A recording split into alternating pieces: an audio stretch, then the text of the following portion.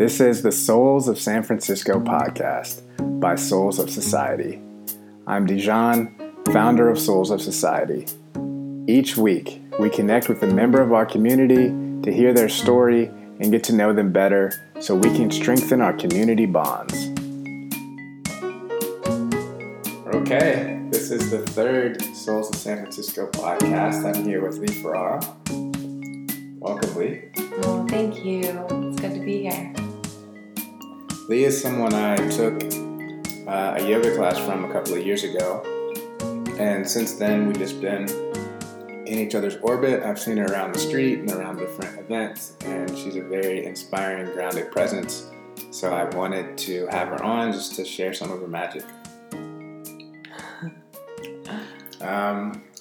So we were talking a little bit before the podcast, but maybe for those people that don't know you so well, you could just tell us a little bit about yourself, like how long you've been in San Francisco, what brought you here, and kind of the trajectory you were saying. Mm-hmm.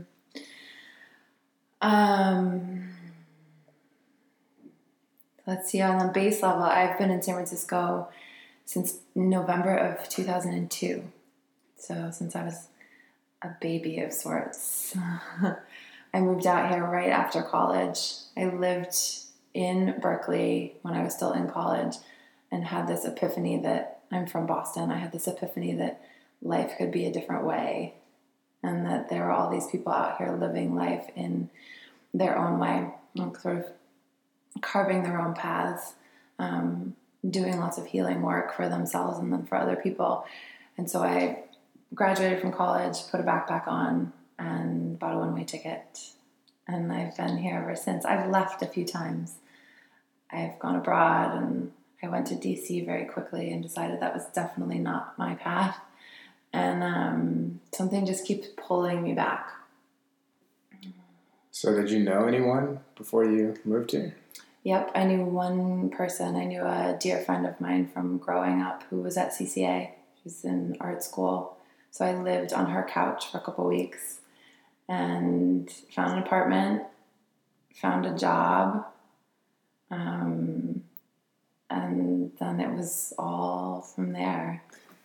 That says a lot about who you are. I want to hear more about that process. So had you visited San Francisco and you loved it, or? Mm-hmm. So I lived in Berkeley for about a month with my friend while I was in college, between my junior and senior year of college. And like I said, I had this experience living in the East Bay of people eat differently and live differently and make choices with what they want to do with their lives. I was like, oh, there's free will out here and people take agency over their lives. And it was really inspiring and very different from what my perspective on what it was like living back east. There was it seemed like there were these few definitive paths to be chosen and to be followed, and none of them seemed to fit. I mean, from when I was like really young, I just felt sort of different.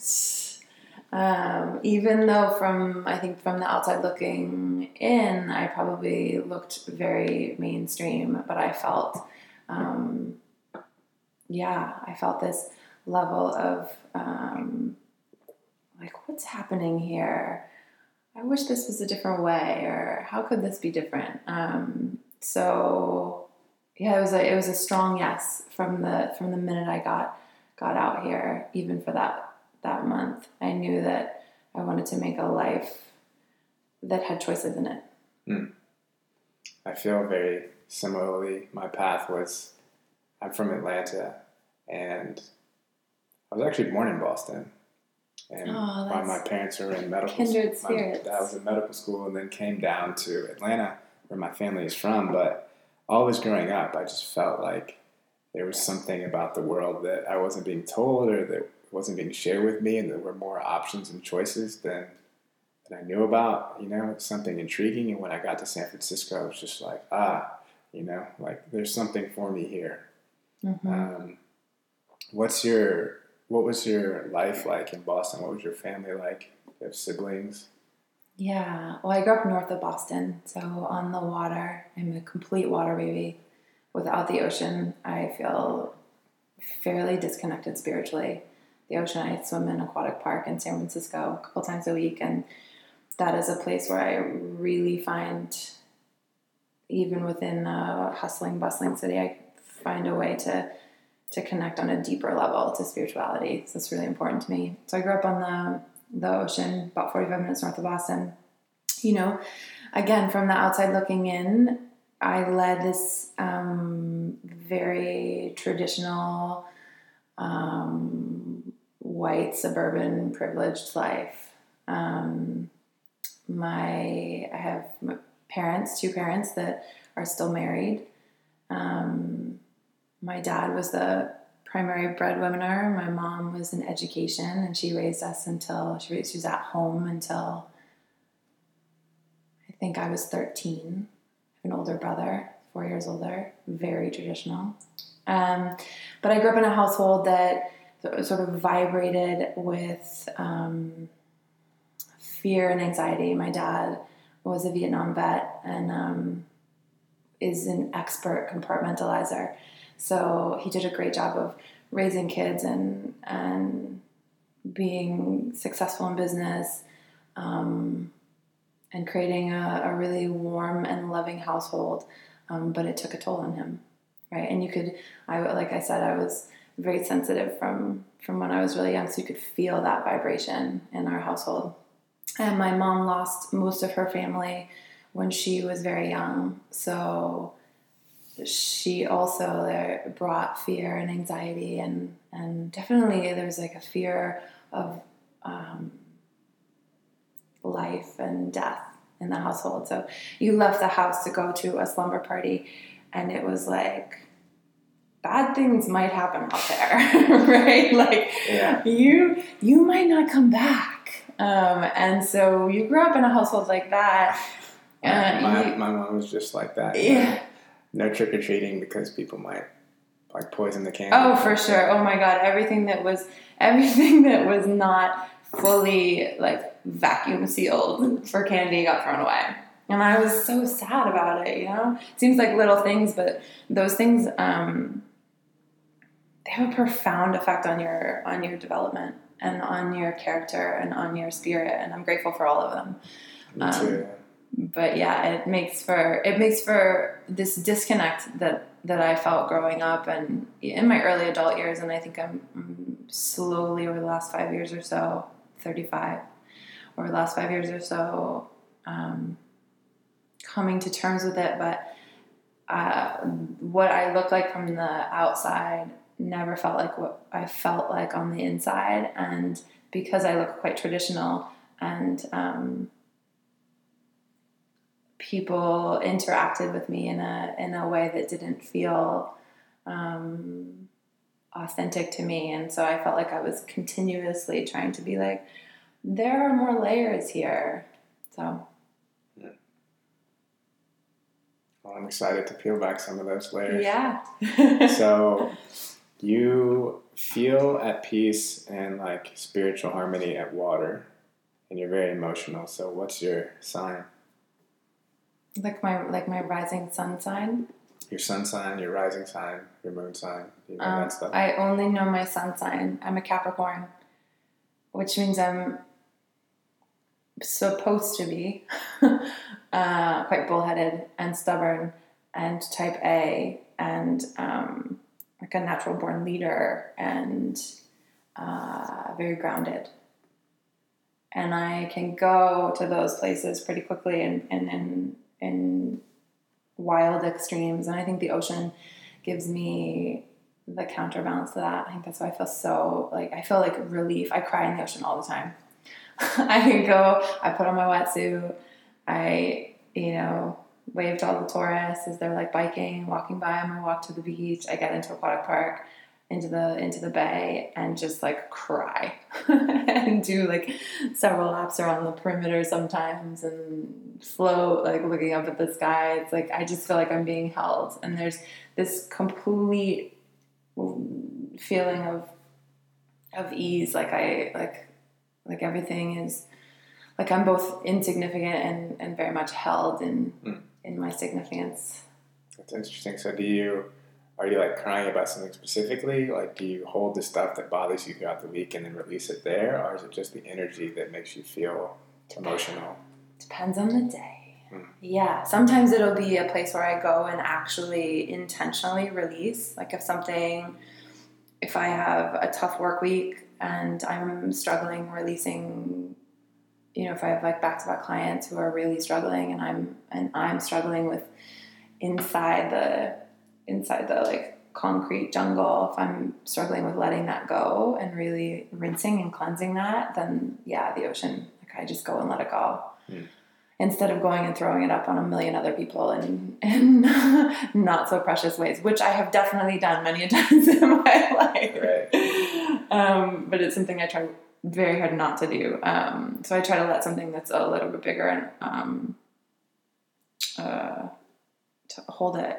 And then sometimes it's just the sheer volume of water or sheer volume or of space that I don't feel like I have in a city. That just is like a release of it's just like freedom. So right now you're a yoga teacher. I am. How long have you been a yoga teacher? I like to call myself a movement specialist. A movement specialist. And how is that different? I'm mostly kidding. I think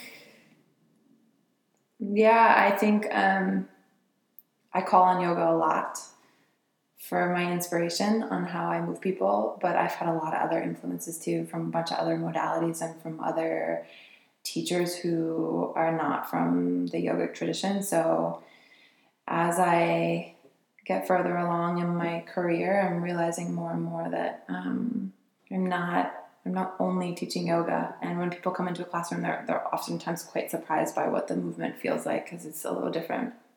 Oftentimes people, even though I haven't been trained, nor have I taken any of these classes, people compare it to Feldenkrais and the Alexander technique, which is just subtle movement. So you started teaching yoga in 2008, is that correct? September 2009. September 2009.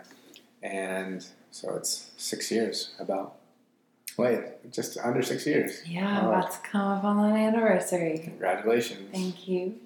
How has it changed from when you started to what your teaching schedule or practice is like now? Great question. Dramatically, I would say. I think when you're, or at least when I was a younger teacher, I didn't have a lot of intention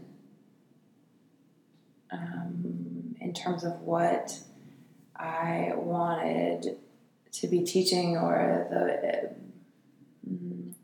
that's not true. I had some intention. I wanted to create a healing space for people. I think because yoga was such a huge part of my own healing practice, I knew I wanted to pay that forward. I'm not sure I was completely present at that time with that fact. But I think as I've grown as a teacher, the intention behind almost every moment when I'm teaching has become much more important. So like why I create the space the way I do, what I'm saying, what I'm choosing not to say, when I choose to say it to a one-on-one client, either in our trajectory of us working together or even in that session. I've gotten a lot more honest in what I say and what I don't say, right? I think it's just as important to refrain than as it is to say certain things. What do you mean when you say you've gotten a lot more honest?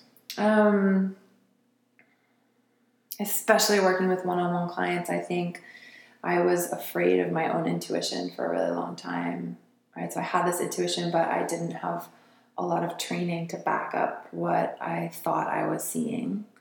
And so I would have like this hit and this intuition and sense that someone was struggling with a certain thing, and instead of being really present with what was going on in the room, I would let it just sort of stay there. And now I call out what's happening in the room, and that's really powerful, I think, for everyone, because I get to speak more truth about what I'm seeing, and someone gets to be seen. But I think that I think you have to walk a fine line with that too. I think so. There's a time and a place for that, right? Yeah, I know in my personal experience with your classes, that's like my favorite thing about it. Like that's why you're so memorable to me in classes. Even the first time I went, I feel like some teachers are shy about corrections or singling someone out. And you singled me out like 3 times in the first class, but they were all about things that I was struggling with, or just they even came up and like were hands-on like adjustments. And when you adjusted me, I was like, oh my God, this is so much easier now. And you didn't ask, you're like, hey, I'm gonna like do this, and I was just like, yeah, thank you. Yeah, and I think that's a fine line. And as I've gotten deeper into working with people with trauma, emotional, physical trauma, and the more down the like trauma safe classroom path I've gone, I am even more careful with adjustments. But I think it's like I still definitely adjust people, and even though some people that teach trauma sensitive yoga would say that that's not appropriate, but I think it's all, again, it's like that intention. Like what is the intention behind my touch? Like, am I doing this because I want to take your pain away? Am I doing this because I want to hopefully absorb your energy so you'll like me more and come back to my class? Am I doing this because it feeds my ego because I'm telling you to do something correctly and it makes me feel knowledgeable and important, right? Or am I doing this to be of service so that you can connect more deeply with your own experience or your body, or and so I think as a younger teacher, I think I definitely was more into making people like me. I think my ego was more involved when I was a younger teacher, and taking people's suffering away, and it was sort of what I did in my family growing up. And so now I think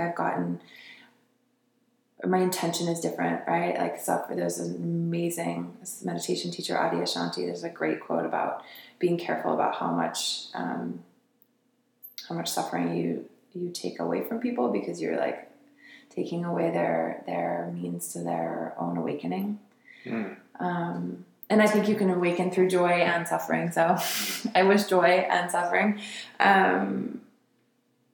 And it's not a matter of like wishing suffering on it, but allow people to have their own experience. And so that feels way more intentional in terms of my teaching as I've gotten older.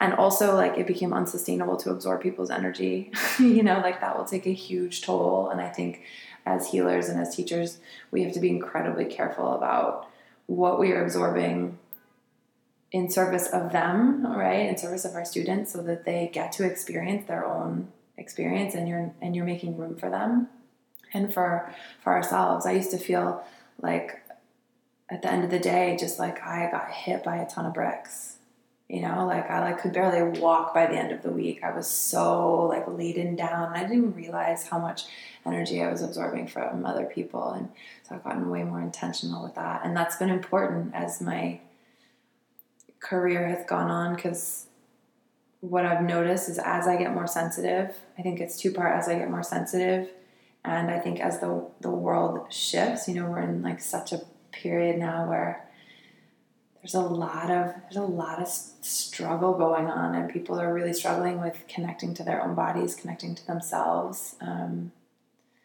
There's so much stimulation for people, and stillness and being with themselves and being in connection with themselves and others is harder and harder. And so and in San Francisco too, it's changed as a city. And so the one challenge I'm facing now is my job feels harder and easier in the same note, because I'm absorbing less and keeping boundaries and setting really strong intentions for what I want for people. But I've really felt the suffering of the city these days in the last couple of years. You can feel that people are struggling with, what do you do with like too much money? You know, what do you do with like so much more stimulation? What do you do with like higher rents that push people out of the city? And there's a real cycle happening in San Francisco. So, and I can feel it. And so I think the healing arts is incredibly important right now. And it feels like there's, and I don't think it's just San Francisco. I think there's a universal shift happening. So yeah, I've been inspired. Because of my upbringing and just the vibration in my household, I was in trauma therapy from 2005, and I still see my somatic body-based therapist, you know, every month or so. But I learned a lot from her. And then so like somatic, that we hold things that happen in our lives, emotional and physical experiences, emotional and physical traumas, that we hold them in our bodies, and that we could talk for days and days and try to release them. But the idea is that in order to really cleanse them from our system, there needs to be a rewiring of our body's physiology, so our body's nervous system, so that we know that we're safe, and we can have that ability of interacting with people the way that we want to, instead of constantly reacting to our outside stimuli. But and my Pilates teacher, who I collaborate with a lot on workshops and retreats, her name is Caitlin Kolb. She's like a body magician. She's a huge innovator. I mean, like stunning concept of how our bodies work, and really intuitive healer. She's had a huge impact on me. I have this really wonderful energy worker in Sausalito. She's sort of under the radar, so I won't say her name. But she's had an effect on the way that I teach. And so, yeah, I struggle with calling myself a yoga teacher because it doesn't feel 100% accurate, but I'm okay with it for now. So you said that you see a body specialist yourself. So is that how you got introduced to kind of the movement therapy or world, is like through your own desire for healing? Yes, okay. Absolutely. Yep. Yes. Resounding yes. So you were just, I guess, like what drove you to that? So you moved out here in 2002. You said you started seeing someone in 2005. Mm-hmm. What was it in that 3 years that like shifted and you said to yourself, okay, I want to evolve, or I want to change these feelings that are existing inside of me? Mm-hmm. I think I had a desire earlier than that. I think it just took me a few years to get to that person and to find that person. So let's see, I lost a dear friend of mine when I was a freshman in college. And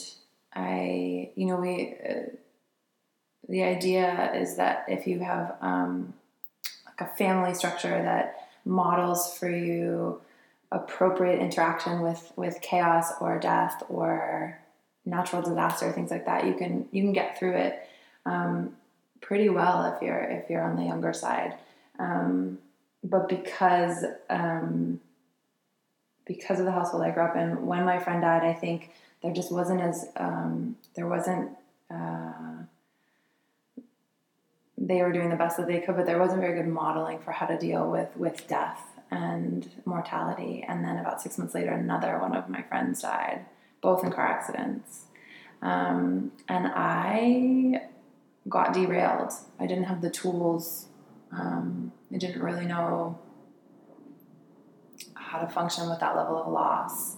And so I developed an eating disorder when I was a sophomore in college, and was pretty sick until my senior year in college. Started to heal, came out here, and that's when my healing really started. And I would say yoga is the first thing that drew me to healing. I had a videotape that my mom had given me. It's a Rodney videotape.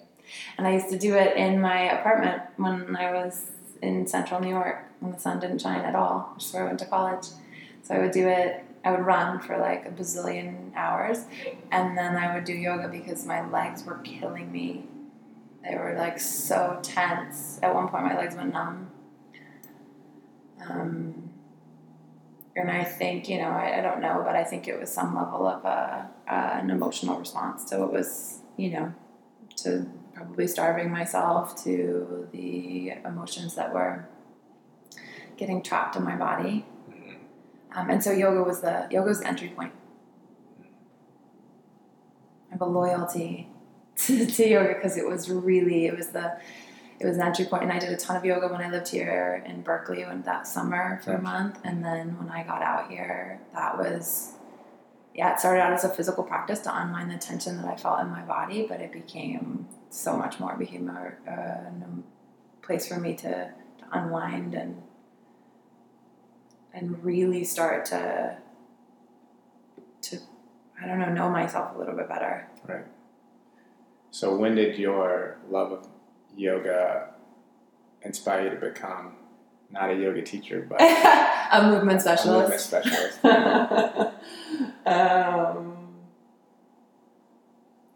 Well, I think I was always drawn to service in terms of what I wanted my career to look like. I started in the nonprofit sector. I actually stood out on the street and asked people for money. Right, I worked for what was the Fund for Public Interest Research at the time. I don't know if it still exists. I've done a job like that. Yeah. I think I did Greenpeace.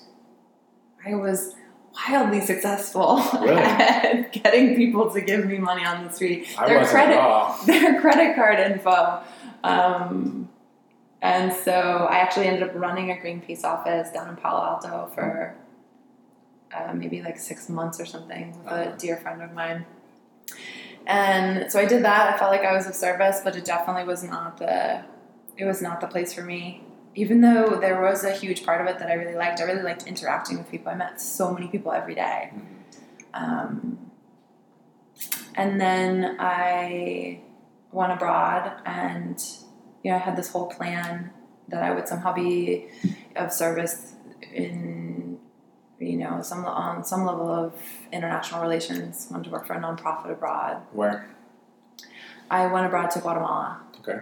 And ended up publishing a newspaper there with another woman, landlording an apartment. It's really fun. And publishing a newspaper? Yeah. So that was my first snippet into journalism. And the whole point was to go there. And the newspaper was acting as a connector for NGOs and the foreign volunteers that were in the area taking Spanish language classes. But I got there, so I wanted to go and meet some of these nonprofits and maybe get deeper in relationship with one of them, and then go back to school and get a master's in international relations. I had the Capricorn type A plan. It was very linear, and it was going to look perfect on paper. And then I fell in love with publishing a newspaper because we did everything. We negotiated business, ads, we designed the ads, we edited, we wrote, and it was called Entre Mundos. It was so fun. So I came back here and started my journalism career. I sort of forget the question that you asked me. I think you answered it. I was asking how you guys started being a movement specialist, and then you were talking about how you got started and then what you were doing before. So what journalism job did you do when you got back to San Francisco? Oh, right. That's where I was headed. I worked at San Francisco Magazine. Started as an intern. I just got a subscription to them. They were giving out free subscriptions, and I was like, sure, I'll take a free subscription. Great. I like it. Yeah. I was there right when they transitioned to being published. It was a smaller rag, and then they got bought by Modern Luxury, and now it's big and glossy and fancy. But they seem to be doing really good work now. Mm-hmm. So I worked there and then applied for an internship at Mother Jones and did an internship and then a fellowship, and then went to DC for a reporting fellowship with them, and then came back and became their research editor. So making sure everything in the magazine was factually sound and legally appropriate. Is Mother Jones a part of San Francisco Magazine, or is that something else? Totally different. It's a national political magazine, nonprofit. Mm-hmm. quite known for human rights journalism and investigative reporting now. Been around forever. Been around since the 70s.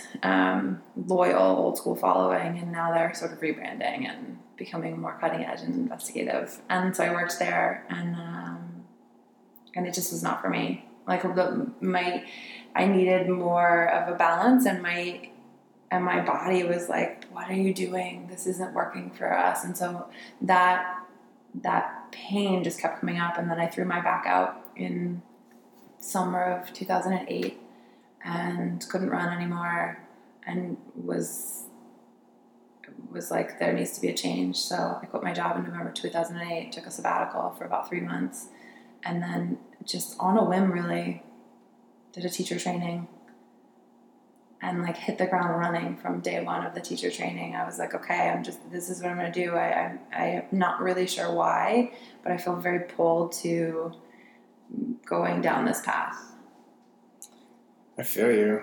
I've been doing this project for 4 years, and I can't tell you how many bodily dysfunctions I've had over the course of it, just like taking in people's energy, or like not knowing how to move my own energy around, or having like carpal tunnel from using the computer too much, or like all sorts of back issues. And I just got back from Oregon at Beloved Festival when I was just like out in nature, and I didn't have my camera or computer.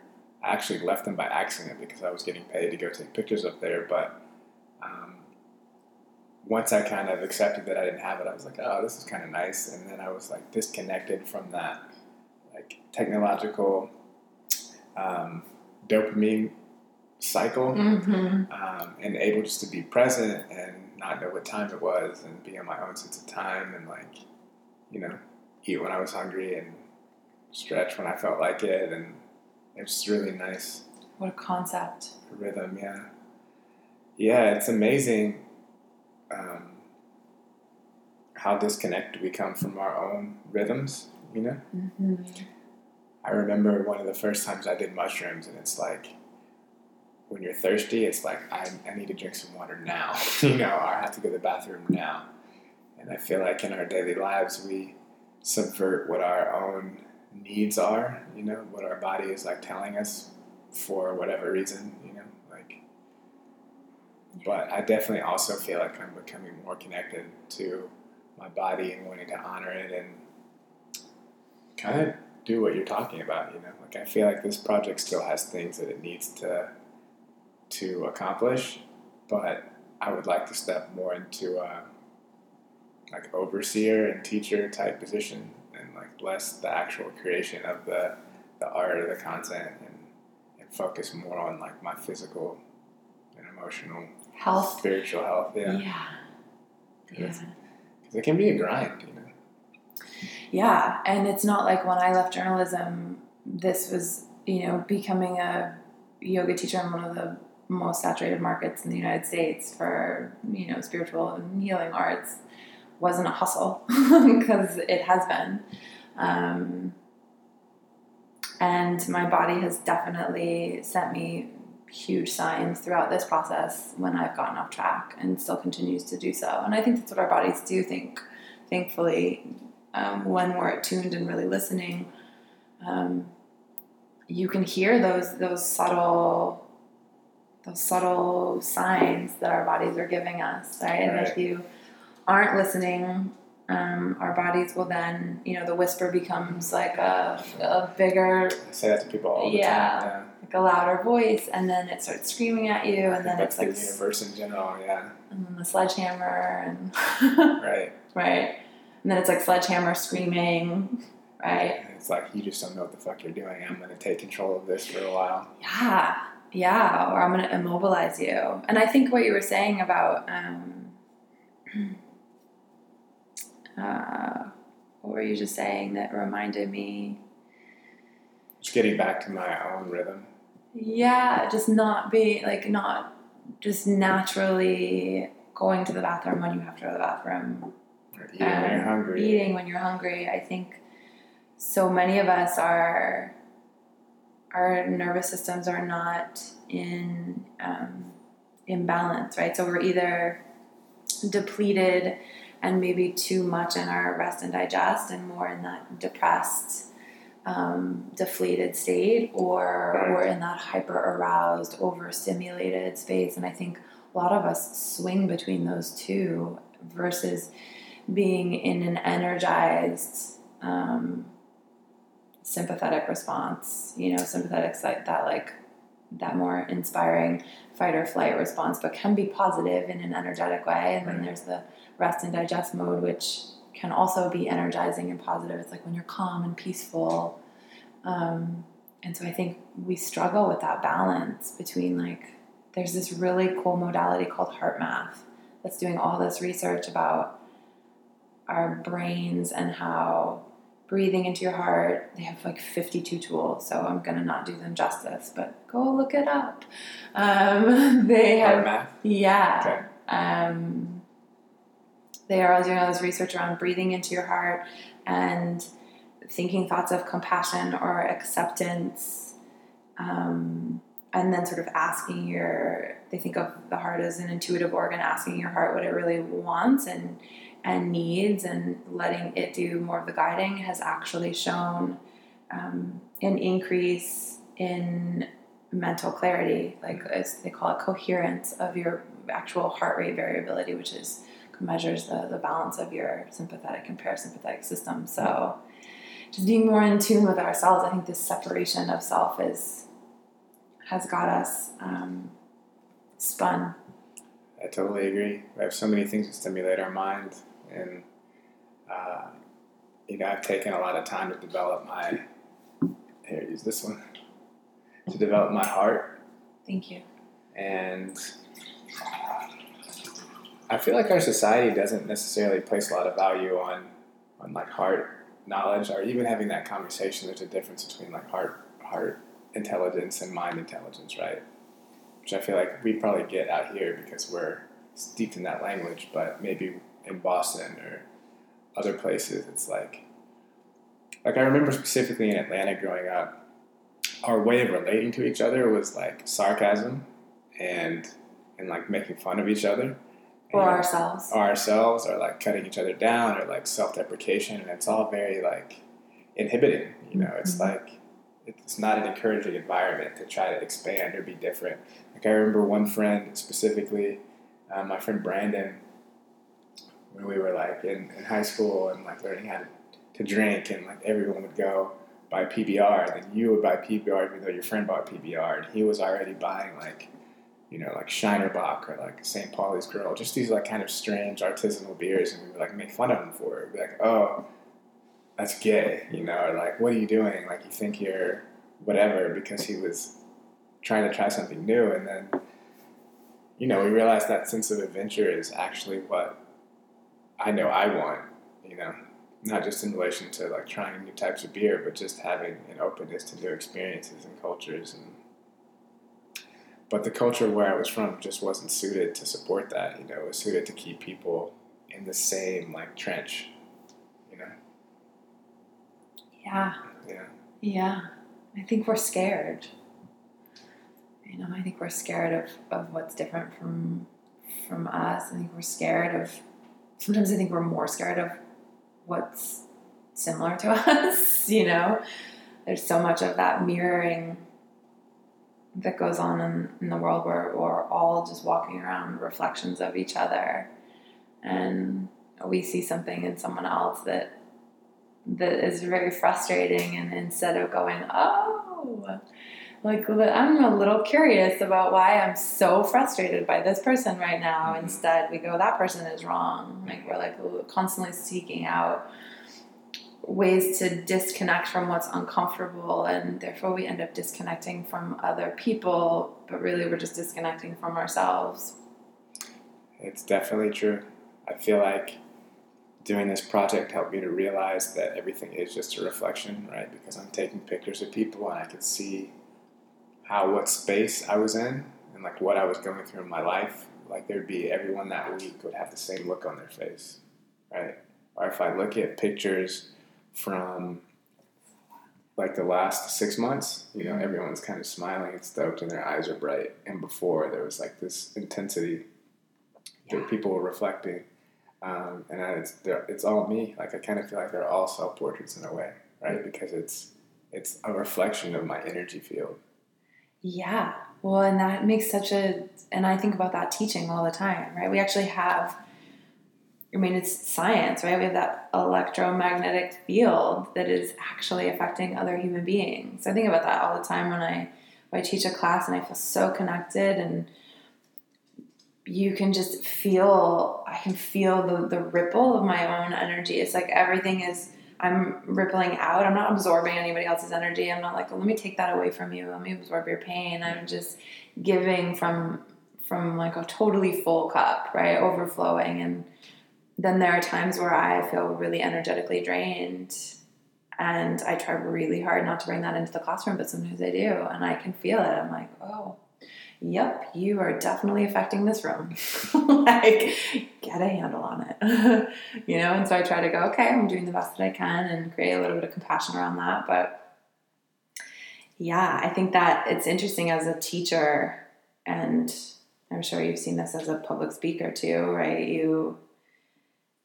It's so much less about what you are saying sometimes, and way more about how you are saying it, and the actual resonance in your voice, and the way you show up that Totally affects people.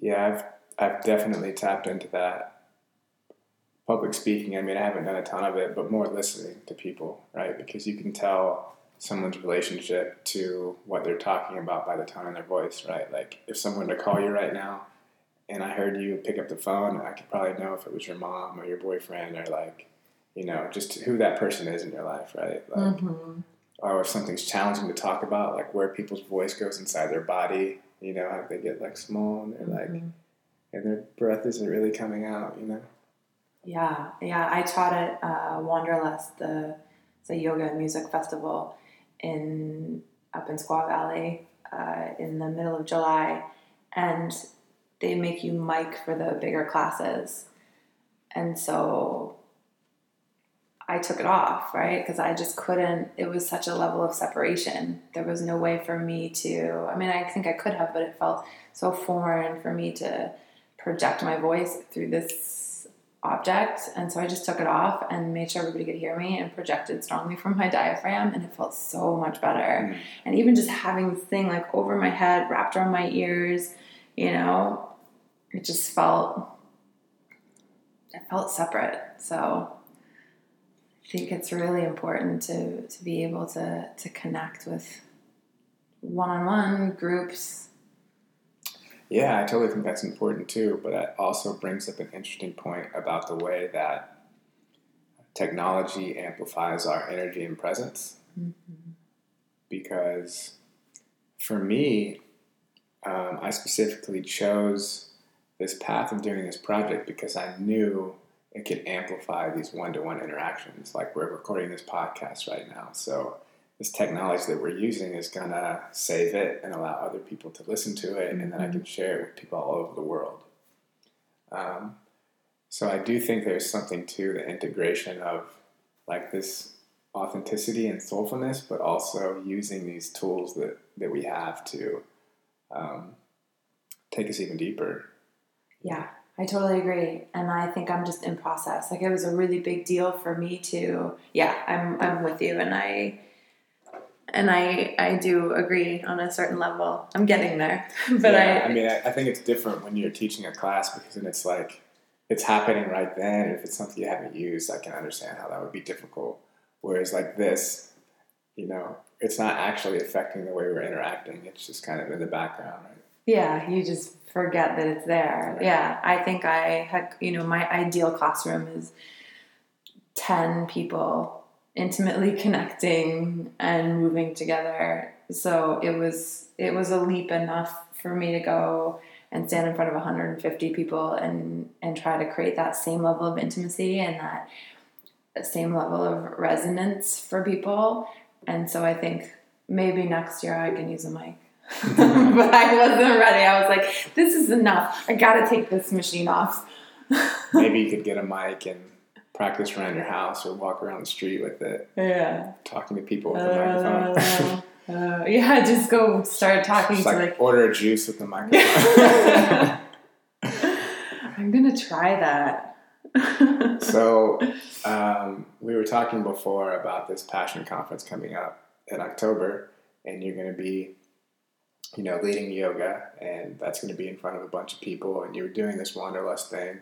And I've also noticed that dedication to my path has had me in a place where I seem to be communicating with larger groups of people.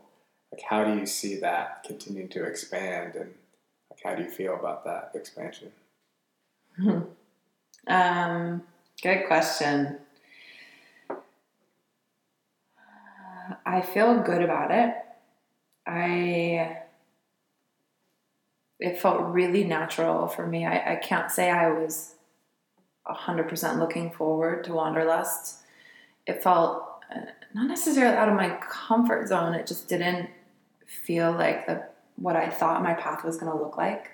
I do connect really well one-on-one. I connect really well small groups. I mean, I teach bigger classes sometimes, but we're talking like 40 people.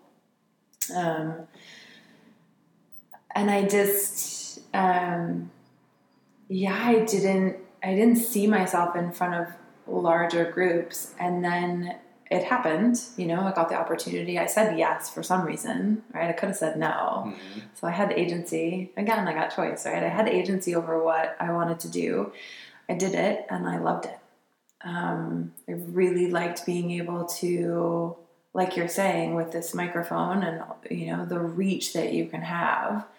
I think there's such a need right now for people to be in a place of connection, and technology has shifted the way that we connect. And for us to be able to reach way more people than we could have before is a gift.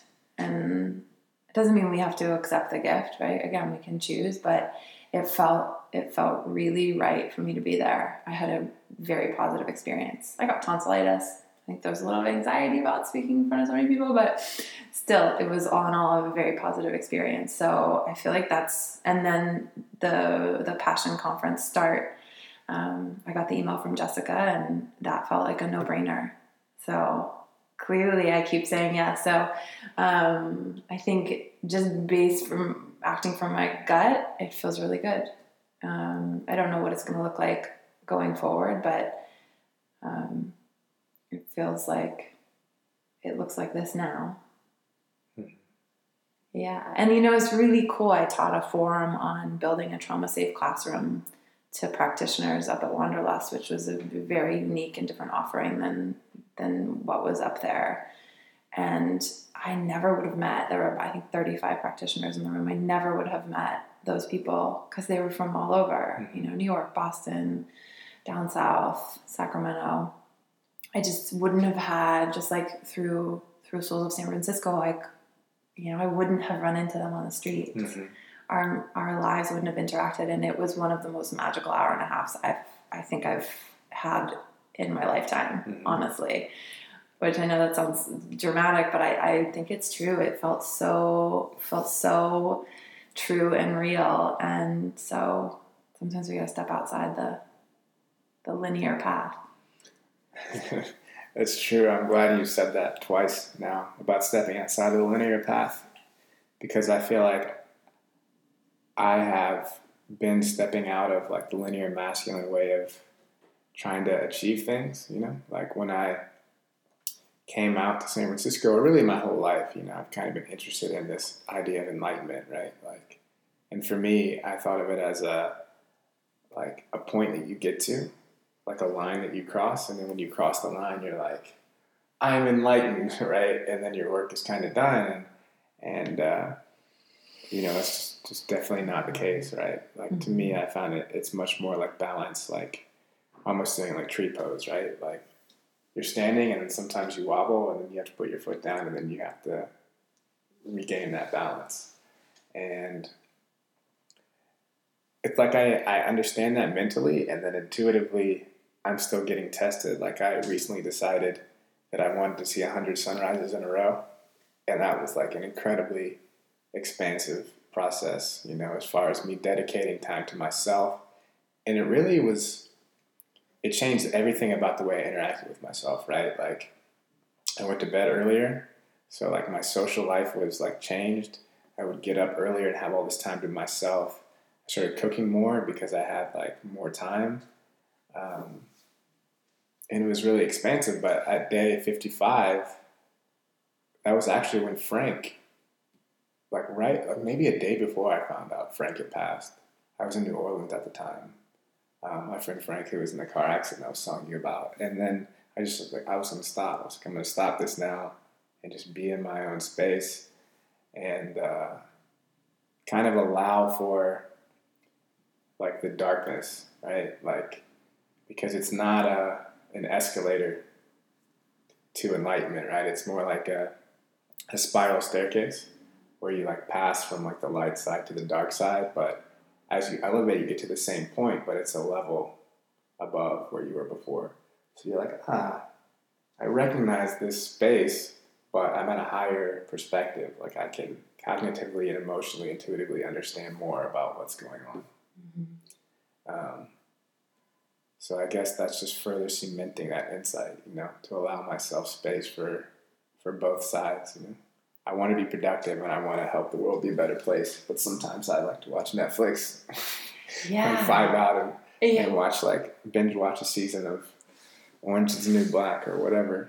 And to let that be okay, and just the year made me think about this this student that I took teacher training with, was telling another teacher that they meditate for some amount of hours, and the teacher, with no level of judgment whatsoever, said for what end, and so I think sometimes, again, like you're saying, it's not this thing we're trying to get to, and I think we forget that too. I'm thinking about this quote. I'm going to ramble a little bit. I'm thinking about this quote that somebody once told me about how it's not like you're a nice person or an enlightened person or a compassionate person. It's these things, it's these qualities that we practice day in and day out. It's like, I think they compared it to dental hygiene. It's like you're not a clean person. You make choices throughout your day to like brush your teeth or not. Or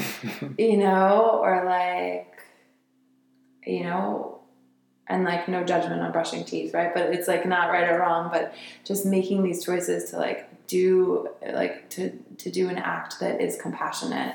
Yeah, spiritual hygiene. Yeah. So I think that's a really important distinction.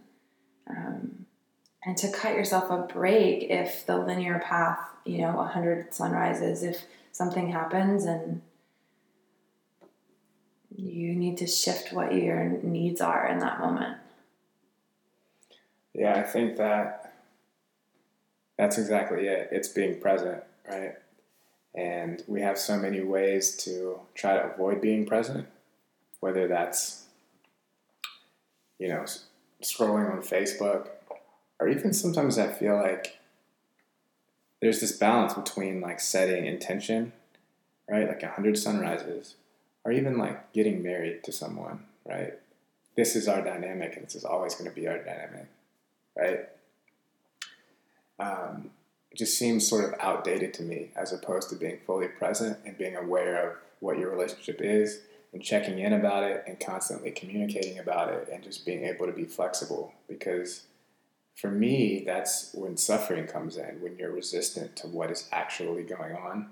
You're like, well, yesterday it was this way, or 5 minutes ago it was this way, right? And I want it to continue to be that way, but nothing stays the same, right? So you just have to, I feel like, develop a deeper sense of trust that however things do change, it's for your expansion, And in my personal life, since I've had so much experience with people and where my path is taking me, I do feel pretty trusting about that. Because my life is awesome, right? Right? I know, look at this face. This space, manifested it, right? Mm-hmm. Just like following where I'm being led. But I feel like that's hard to, it takes work to get there, right? Because that means you have to follow your intuition as opposed to following all the external things that tell us how we should live or what we should find important, you know? Yeah, and you have to be still or slow down enough to actually develop a relationship with your body again so that you can actually listen to those signals. Right? I think that's sort of what we were talking about earlier. People are moving so quickly and filling their lives as much as possible because it's gotten so difficult to stay still and to be connected to ourselves. So these practices, these mindfulness practices, movement practices, just something to help us relearn and be in relationship. It's just like a marriage, be in relationship with our bodies so that we're like, oh, my body really loved this diet or this person or this commute to work or watching sunrises for years, and now it doesn't like it anymore, and it keeps telling me that it doesn't like it anymore, but I'm not listening because you're just pushing with your will. Yeah, because I don't have the communication skills, right? It's just like building communication skills with a partner. I don't have the communication skills, or we haven't like built those conversational skills with our body. So we can't talk to it, right? And so like really learning how to talk to it. And again, with like a sense of compassion and acceptance, right? Without being like, okay, my body is telling me this, like that must mean this, but really just giving it space and just being soft. Mm-hmm. So with, now that we're kind of looking at your trajectory that you've been on from Boston to New York to Berkeley to the Bay to a journalist to a yoga teacher, do you feel like you can see your trajectory and like where it's going, or do you have a sense of what your purpose is in life?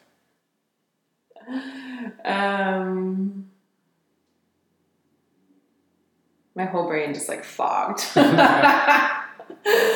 I'm like, I don't know. I had lots of ideas. I'm in such a place of I got evicted in February from my home and my sanctuary in San Francisco, and it was very difficult, harder than I thought it would be to get uprooted from, my home was always this thing that allowed me, this is like one anchor that allowed me to take risks in so many other ways. And it was like, that was the thing that would always be there. Mm-hmm.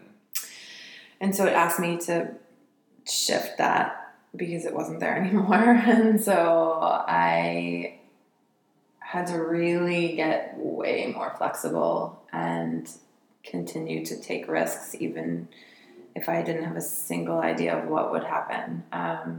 So right now I'm in a transition.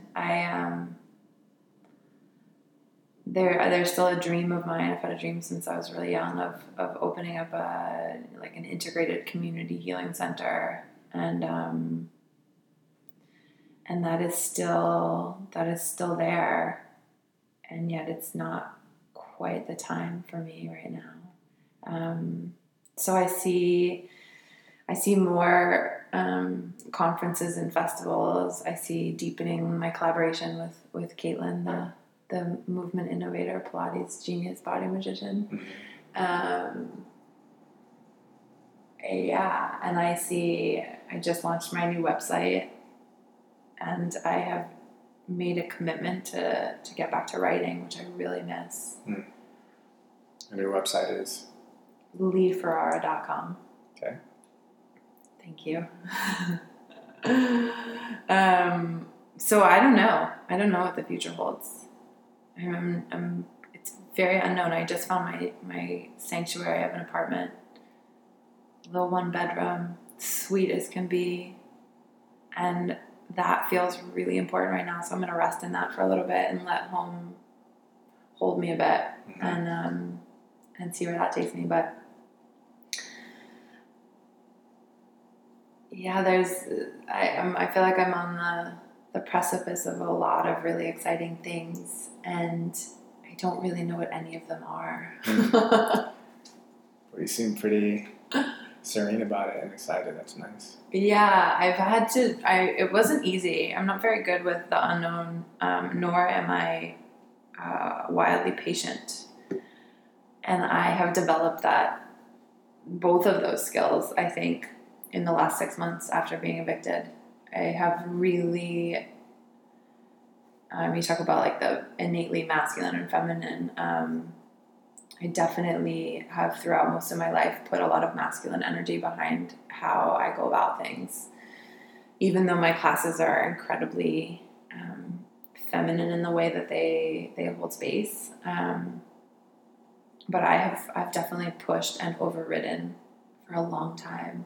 And my body always tells me when I've pushed too hard or overridden too much. So I'm cultivating a different way of interacting with my career, which is just gonna see how it goes. And that feels really good. Feels like there's a lot of freedom there. And every time I let go of something or let go of the grip, something really, really incredible falls into my lap. So it's a great reflection. Thank you for that. Yeah, I'm hoping that will still be the case. Beautiful. Yeah. Well, I want to honor your time, so I'm just going to ask a few like rapid fire questions before we finish up. Oh, I love this lightning round. Lightning round. I don't really love this because I get really indecisive, but go. So then you can just say the first thing that comes to mind and not overanalyze it too much. All right. What is one of your favorite things about yourself? That I'm very loving. What are your love languages? Like of the 5 languages of love? Mm-hmm. Yeah. Words of affirmation and touch. Okay.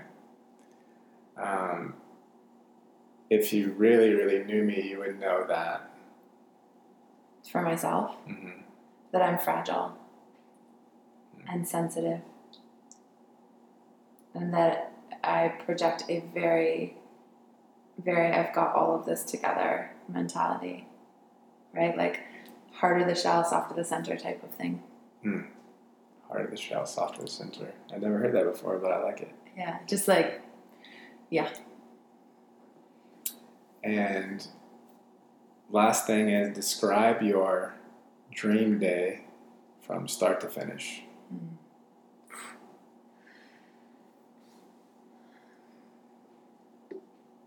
Okay. I wake up probably around 6:30 a.m. It's very quiet. It's mild in temperature, not too hot. A little bit of a breeze. I drink some water. I start to get up, put on a cozy robe, make a cup of coffee, decaf now, because I've learned the hard lesson over and over and over again that my disposition does not love caffeine. It just becomes more anxious and frenetic. Right? I have less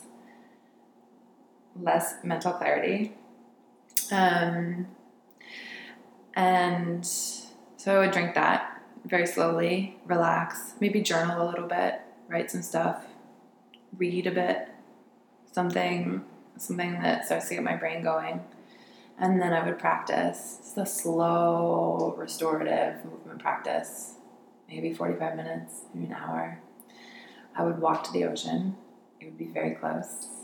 I would get in the water, swim, come back, take a shower. Is this too much detail? No, this is perfect.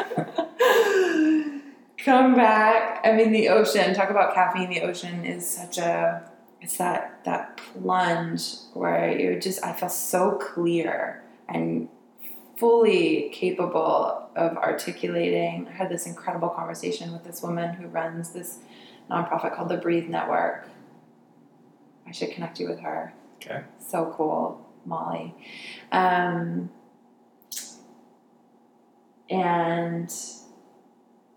I had just gotten out of the ocean, and it was such a vibrant conversation for many reasons, because she's so vibrant, but because I had just gotten out of the ocean, for sure. Like, I was like, oh, I'm ready. Let's talk.